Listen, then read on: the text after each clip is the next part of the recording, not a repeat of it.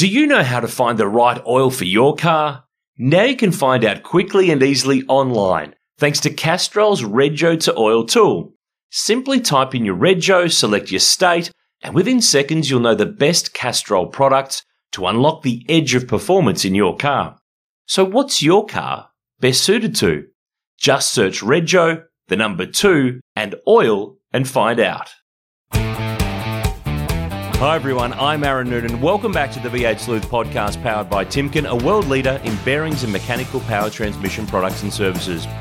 Now this week we sit down with Bathurst 1000 and Adelaide 500 winner Nick Percat.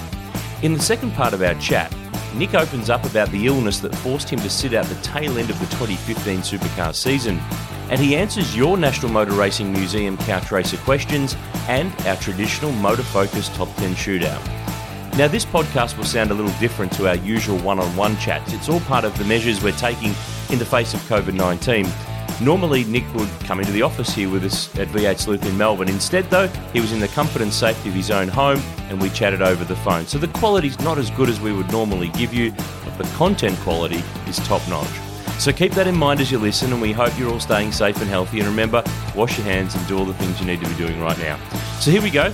Buckle up. Time to start part 2 of Nick Percat on the V8 Sleuth Podcast, powered by Timken. Now, one of the things that we were asked a lot about when we put the call out to social media, Nick, was your run-in with Paul Morris at Barbagallo back in 2011 in the development series, where he escorted you into the sand a couple of times, and there was a bit of brouhaha going on. And I remember vividly doing that on television. And in those days, it was post-produced, the Super 2 series. It wasn't live in the telecast. So we did it all a week later. So we knew what was going to happen. But going into that weekend, before there was any contact on the track and all that stuff happened, was there anything between you that started all of that? Because you're cool now, aren't you? Yeah, the funny thing is, I've never thought about that. No, we never had a run-in. We never had any drama. There was never anything that led to that I knew of. But yeah, it was interesting because, you know, I still stand to believe that I think I watched it the other day. I'm fairly sure there was a car between me and him. And I think it was Dave Russell. And I think I was pushing Dave a little bit, and then obviously it just turfed Paul. And yeah, it went big. Now that I know Paul's personality a bit better, I now see the show side of it a little bit more, with obviously Danny Green and bits and pieces like that, and him telling me he was going to get me in that race off the back, and he even he got Danny Green to put his head in my car before the start line, and I can't remember what he said, but I actually didn't know who it was, which was a bit embarrassing looking back, but yeah, that race was interesting. It was literally felt like I was being chased the whole time. Every time we got traffic, it was like, no, who's back on me? So we then finally spun around, and that whole drama and Garth sticking up for me and off track, and it was all pretty full on because Walkinshaw said, "Don't go near him." You know, he's an idiot. Don't go near him. Don't go near him. And then, yeah, now we both share a similar passion of, you know, helping young blokes get into the sport and mentoring and all that side of things. So it is interesting now how we've changed, I guess. I think, you know, I still laugh with him and I go, mate, you taught me a lesson that day. And he's like, yep, certainly did. And yeah, I still agree. He taught me a thing or two, and now I use him. I'll call him and bounce ideas off him, and I do a lot of work at Norwell when I can, even though I'm based in Melbourne, with him, with young drivers, and yeah, I love it, and I love the way he goes about it, and I wouldn't change it, like what happened that day. So he's a good bloke, and he puts a lot of time and effort into the young guys, and I try and help out as much as I can with young drivers in Formula Ford and go-karting and stuff like that. So I think, now we're on a similar page, and he just wanted to give the new hot shot, who thought he was pretty cool with his Walkinshaw backing and stuff like that, a bit of a touch-up, which he did, and we continue. Because the other thing was that car that weekend, he was promoting an upcoming Danny Green fight. It had been painted in a very lurid, bright green. So clearly there was a need to get publicity and to promote that fight and to get that car on television. So he definitely achieved that goal. It's just that he picked you as the guy to help him do that. Yeah, exactly. That's what I mean. And now I understand him more. And a lot of things that he does is to make sure he gets the coverage he needs or wants, or it's never normally like really that personal. And he definitely would have been like, I'm going to teach this young bloke a thing or two, and he did. And that's why we have such good respect for each other. I think that I think he picked up the phone and rang me a week later and said, mate, escalated a bit, sorry. And ever since, we've been absolutely no drama, and that's why we speak on the phone. We speak every time we see each other, and that's why I use his facility at Norwell so much. So yeah, it is funny when I watch it. I get tagged in it, but I wouldn't change what happened at all. And I'm glad that he did what he did with me, and it taught me to be probably a bit tougher and not sook and carry on, just get on with it. And you got on with it. Did you ever get him back after that? I don't think I have got my revenge. I'm going to have to go up to Norwell maybe and buy a little Hyundai XL, and we'll have a bit of a ding-dong. But no, I don't think so. And if I did, he wouldn't have known that it was me maybe in a dev race, like reverse 10 or whatever, and I might have lent on someone that he was battling, so they got rid of him. But I definitely probably got a bit smarter if I get on the way I went about offloading the dude.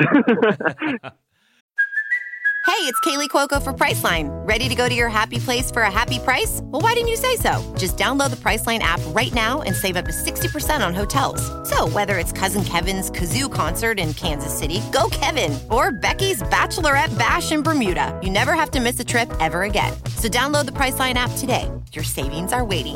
Go to your happy place for a happy price. Go to your happy price, Priceline. Hey, one of the things on the list, and I know I'm jumping all over the place, but 2015, you're at LDM, you did your first year there, but that was the year that you got really, really crook. What was that? Was that the Gold Coast that you got ill at? Because to the point where you had to pull out shortly after starting Phillip Island, and you didn't even do the last round in Sydney. Yeah, so what happened there, it was Gold Coast 600. On the Sunday, we were actually going quite well. We were battling for the podium from memory, but all the cooling had failed in the car, and a header broke on the exhaust system. I think it was one of the header pipes at the back of the engine, so right against the firewall, and where my pedals are for all the tall people, we're as close to the firewall as you can get. So basically what happened was it absolutely cooked. I got cooked in the oven. So obviously it destroys your immune system and stuff like that with no cooling, and you're just overheating, so your body, it can't fight off anything really because it's working as hard as it can to keep you going. Yeah. And then the pedals got so hot it melted my boot, and but the best way to describe it is it's like it cooked my foot from the inside out. It didn't blister, it didn't do anything, but I could barely walk on it. And because I don't really remember getting out the car because I was completely spent, I thought when I got out I must have rolled my ankle the next day when I woke up. And I thought, oh, that's weird. My right foot, how can that be injured? Like, what am I doing out there? Kind of thing. I just rested it and didn't think anything of it. And then we went to New Zealand and I did Friday practice. And I woke up feeling a little bit average on Saturday, and I was like, I must just be a bit sick. But then we did the race Saturday, and then on Sunday morning at about 3 a.m. I woke up violently ill and couldn't put any weight on my foot. It's like I'd broken my foot, and I couldn't understand why. And I was like, what has happened here? I must have broken one of the little bones in your feet at Gold Coast. So I'm like, okay, that's the last time I had foot pain. But I was, extremely sick, and I had all these lumps. The lymph nodes in my groin had come up, so on the inner of your leg there, you have like all your lymph nodes, and they were up like really high, and obviously my body was fighting something, and I had no clue what was going on. I was like, okay, that seems bad. Why have I got these huge lumps here? And I remember that morning I had to get Samara, who was did all our PR and stuff. She had to drive us to the track. I was like, I think it was me and Blanchard driving that year, and I'm like, I can't drive. Like, I just need to sit in the passenger seat or lay in the back. I'm sick and real bad. Went to the medical centre, got there, and they're like, mate, you must have just broken your foot. Like, what's going on here? So for qualifying, they gave me painkillers. Yep, sweet, off you go. Couldn't do barely a lap in quali. I think I did one, parked it. Went for the race, and we put all foam padding in the pedal box and stuff like that. And I was stubborn. I'm like, nah, I'm going to race. I'll just left foot brake. Can I have some more painkillers? So they just gave me some more painkillers, and obviously to what the doctors said. And there was no point where we ever thought, oh no, it's bad and you can't race. It's just like, no, you've injured your foot. Just if you're happy to left foot brake, you're sweet. Every other vital aspect of your body is fine. So there's no drama on that side. And then it's actually a little bit long-winded, but then I started the race, and I had it coming together with Rick, I think it was, and it tore the upright off at the hairpin. So the car was stuck, and I had to walk back to the pits. And that's when everyone realised that, hold on, what's wrong with this guy? Why is he limping from this minor accident? Like, it wasn't a crash. It just ripped the wheel out of my hand, and we rubbed, and it was no actual shunt. It was just a minor hit, and it just damaged the upright enough that I couldn't drive it anymore. So I'm walking back, and I'm completely pale, feeling like I'm about to throw up or pass out, and I'm like, there's something seriously bad here. So I changed my flight, got on the flight home, and took myself straight to Knox Private, where Dr. Carl, the Supercar doctor, is. And I'm like, mate, I don't know what's happened. The lymph nodes are up. My foot, I can't walk. It's like it's broken. What's going on here? So he's done all these scans, and he's like, there's nothing wrong, but you have this crazy infection going on, like blood infection, basically. From memory, he would probably be able to correct all of this from what it technically was. And basically, I just ended up in hospital for a month on a drip. And I was trying to fight off this infection that was just in my blood, and they had every scan you can imagine under the sun to try and figure out what was going on, and nothing would show its head. So I just sat in the hospital from close to, I think it was 2.5 weeks or 3 weeks between rounds. And finally, it started to look like an improvement. Cool, you're good to go. And they released me on the Thursday night of Phillip Island. I was like, perfect, I'm on. So I got in the car, drove down to Phillip Island. Did practice, but it was wet, so we did barely any running. And then the next morning, Saturday morning, we had a signing session. And I said to Blanchard, I'm like, I feel bad. Like, I feel like I'm going to be sick again. What the hell is going on? And he tells this story so well. He's like, you literally were pale and sweating. You just randomly leave this signing session, stroll on off, completely brush McNamara, and I think he was talking to RD, brush past them, go upstairs into corporate, and he's like, where's this bloke going? I then went into Supercar corporate, don't remember any of this, and I stood at the window just looking out of it, and I think I was trying to figure out if I was about to fall over. So I went up there. I have no recollection of it, and by chance I ended up standing next to one of my best friends, Daniel Rochford, and he apparently spoke to me, and I wasn't responding, and then I just ghosted my way out of there and got to the side of the LDM truck and virtually collapsed, and got put in the ambulance and sent straight back to hospital, and I spent another few weeks there, and missed Homebush. So that was that was close to 12 weeks in and out of hospital on a drip, and it was a full proper PICC line where they put the full line inside your vein that it goes across the body, gets close to the heart, and because they had to keep pumping in so much fluid to stop this infection. And the next race I did was Adelaide 500, and we won. So, hell of a way to get to an Adelaide 500 win, it must be said, though. Yeah, it's actually quite scary because they got my parents over and said, look, your body's not really responding that great, and if it doesn't start to fire up, we're going to be, it could go quite bad here. I don't know if it was life or death, but it kind of had that vibe about it, definitely. But the body wasn't doing what they hoped, and finally it started responding well and lived to tell the tale. But it was it was quite scary, to be honest. I was in the intensive care ward and all that. Yeah, another day in the life. We'll get back to the podcast in just a moment. but I wanted to quickly tell you about our good friends at Timken, a world leader in bearings and mechanical power transmission products and services. Now, you might know their name and recognise their logo, but did you know that Timken bearings are used in some of the world's largest wind turbines? Some standing as tall as 260 metres. That's almost twice the height of the Sydney Harbour Bridge, and with rotors as big as 220 metres in diameter. That's almost the distance from the start line to Hell Corner at Mount Panorama. Now, these rotors turn on big shafts, and at each end is a massive Timken tapered roller bearing.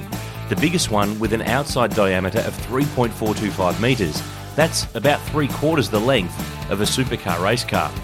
The bearings have to be perfectly reliable in withstanding massive loads and in extreme conditions like in the North Sea, where a single turbine is expected to produce enough renewable sourced energy to power 16,000 European homes year-round. We'll bring you some more cool facts about Timken in each episode of the V8 Sleuth Podcast this year.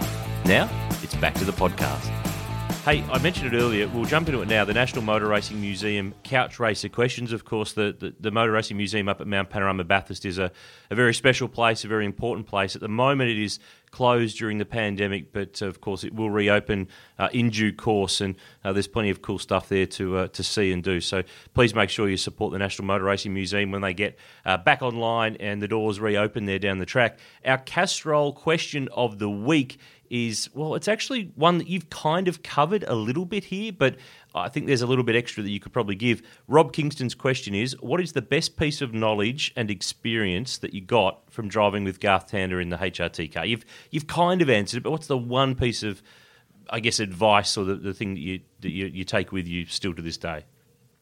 To be honest, it's pretty full on how long myself and Garth spent together, like working together, because this started back in he had his Tander Sport team in Formula Ford, and they were looking at, this is how long ago it goes back, in 2007, and I was driving the Spectrum at Ball and then was struggling, and Garth was always at the dealer team and would see me cleaning his car, race car, and I actually just asked him one day if they were going to get McGale Formula Fords to run out of Tander Sport.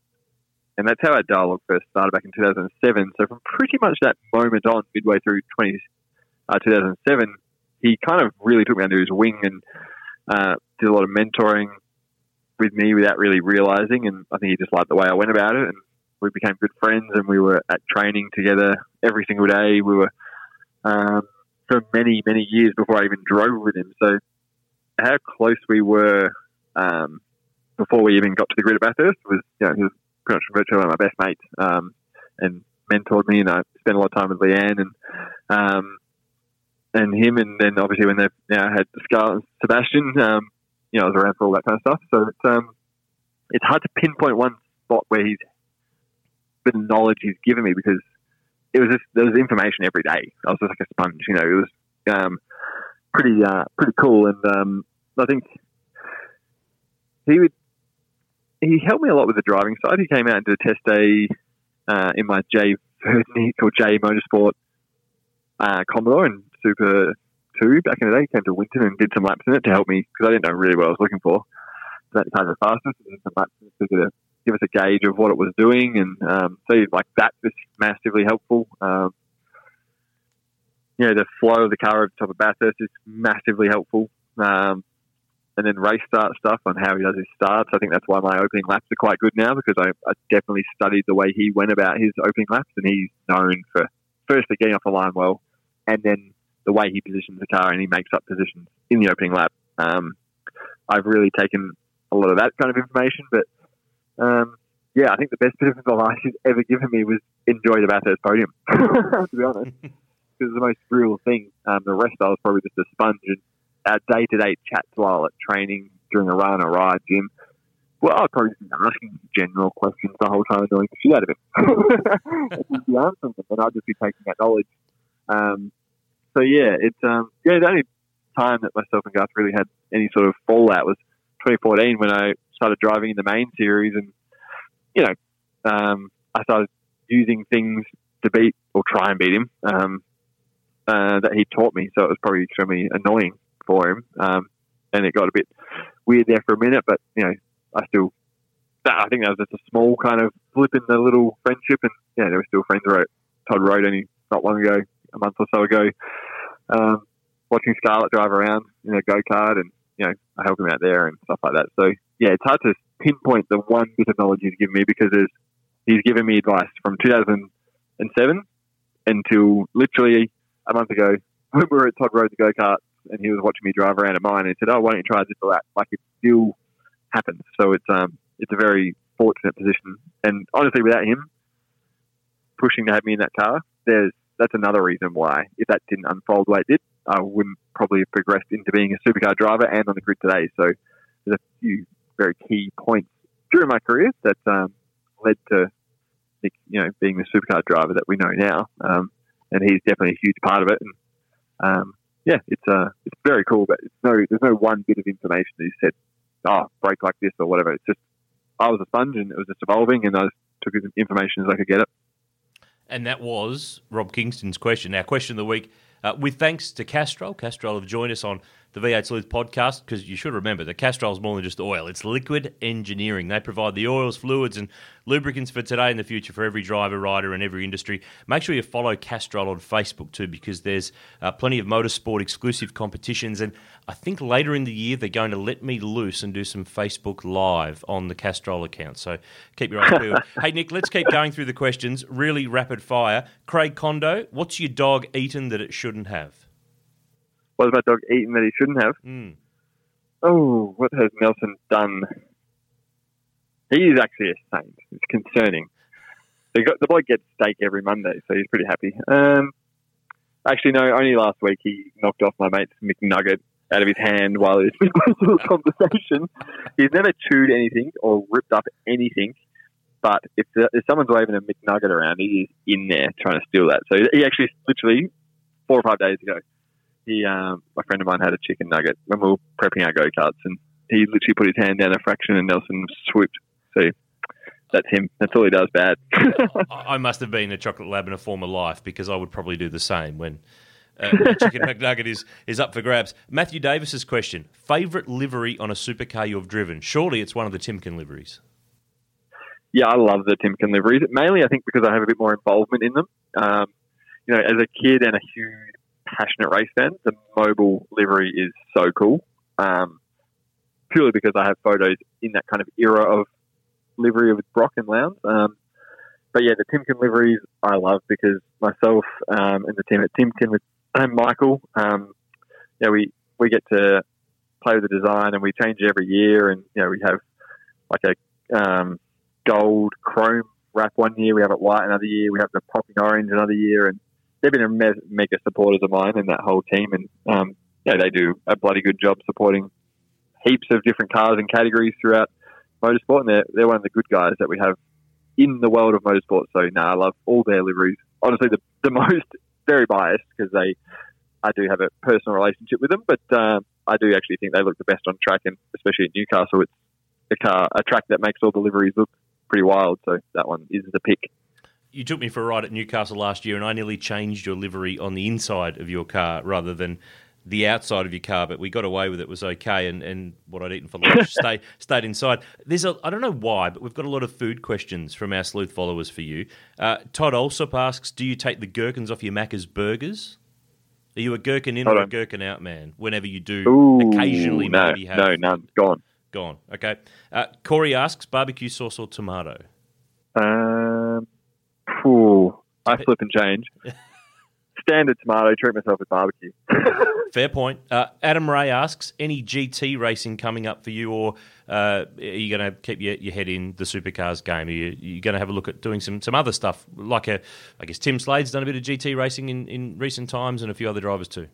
Yeah, look, I'd love to. I speak to Ollie Gavin still quite a lot about me trying to get over and do some stuff in America and just get my name out there a little bit. If for one day that I thought maybe trying to make something over there, but Brian and the race industries team with that Mark Car after Bathurst said they'd love to have me come and do some more events during the year, but obviously with what's happening in the world, that's all on pause. But yeah, it did look like for a moment there that I'd be racing at some pretty cool tracks in that Mark Car actually, but with the race industries squad, but it Yes, world's on pause, so we are on pause on that front. Well, we look forward to hopefully unpausing that one down the track. Yes. Time for the MotorFocus Top 10 Shootout, where basically I throw 10 things at you and you give me your instant first thing that comes into your brain. One word, I'll let you have 2, maybe 3. The MotorFocus Top 10 Shootout is via MotorFocus. They're your home of quality scale model stocking, all the big brands and much, much more. Visit their website, motorfocus.com.au, or stop in and visit them at their store. Unit 9, number 1, Stockwell Place in Archerfield, Queensland. They're great supporters of our podcast. And talk to Dimitri and the team, and they'll sort you out with model cars, including probably some Nick Percat cars from over the years as well. Are you ready for this? You're going to give me your first word that springs to mind for the next 10 things. Are you ready for this? Are you sure? I'm ready. Okay, Garth Tander. Tall. Oh, jeez. Yeah, this better get better. Have you got another word? Apart from the bleeding obvious? Brutal, I think is a good word. Ooh. He's brutal in a race. I like it. Good word. Mick Ritter. He's probably the scariest person to have behind you. Mick Ritter is the scariest person to drive for at Sonic Motor Racing. You're not the first person to say that, just quietly. Lucas Dumbrell. A good mate, and just a good mate. Ollie Gavin. We haven't really had a chance to touch on Ollie Gavin, but you did mention him before. Legend. I agree. Brad Jones. Be careful. He's your boss. Bradley. Extremely genuine and a racer. Racer.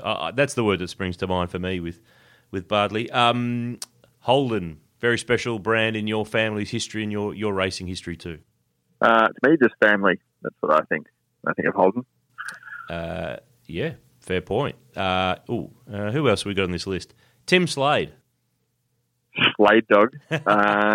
Is that the word? Is that the word? Slade dog. He'll know what that means. Yeah. The dog. Okay. Ryan Walkinshaw. Oh. So many words for Ryan that he would appreciate. Just loose. All right. That's 8 down. 2 to go. Tinder. Tinder Tuesdays. Was that the day of use, is it? Yeah, well, to be honest, I haven't had it for a little while now, but yes, Tinder Tuesdays used to be floated. And one more to go, Scott McLaughlin. Oh, it pains me to say that he's a qualifying GOAT. The GOAT brackets qualifying. Yeah, unreal. His laps, they're seriously impressive. Well, you've survived the MotorFocus Top 10 Shootout. I don't think you touched a curb or a piece of Armco, so congratulations. Perfect.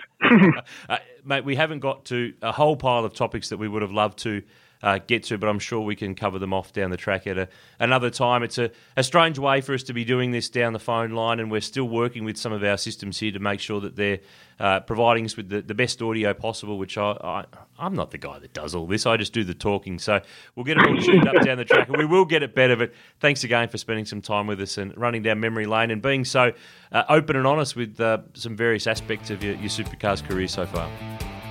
No worries at all, Noons, and have me back whenever. So there you go. Thanks very much to Nick Percat for the chat. It was great to sit down and catch up with him. We all love the history of the sport here at V8 Sleuth, and it's always great to chat to a driver that's currently on the Supercars grid because, as you heard with Nick, they've all got some pretty interesting stories of their own. Now, if you're enjoying the V8 Sleuth podcast, make sure you leave us a review to help spread the word. Don't forget to subscribe too, because then you won't miss a single episode as they come out. They'll be coming out almost every week throughout 2020, even during the period that we're bunkering down amid COVID-19. Now, if you're looking for a bit of reading material at home at the moment, we've got a stock take sale in our V8 Sleuth online bookshop. You can pick up a copy of Cars of the King, our Peter Brock magazine that documents and covers all of his great Bathurst cars from over the years. It's only $12.50, it's nearly half price. Or the Falcon Files, covering every Falcon supercar built from 1992 to 2017. 25 years of Falcons, it's only $15. It's a big, fat, chunky read. It'll be keeping you going for a long time if you're a Ford fan. And the 2018 official Super Cheap Auto Bathurst 1000 Annual, of course, the race, won by Craig Lowndes and Steve Richards. You can review all the action in a copy of that. It is reduced as well. Head to the V8 Sleuth website, v8sleuth.com.au. Click on Bookshop. Just snap yourself up a bargain and go shopping. Sign up to the V8 Sleuth newsletter through our site. And while you're there, follow us on Facebook, Twitter and Instagram to make sure you don't miss out on any new offers or new products or news as they all pop up. Until then, we'll catch you next time on the V8 Sleuth Podcast, powered by Timken. Do you know how to find the right oil for your car? Now you can find out quickly and easily online, thanks to Castrol's Rego to Oil tool. Simply type in your Rego, select your state, and within seconds you'll know the best Castrol products to unlock the edge of performance in your car. So what's your car best suited to? Just search Rego, the number 2, and oil and find out.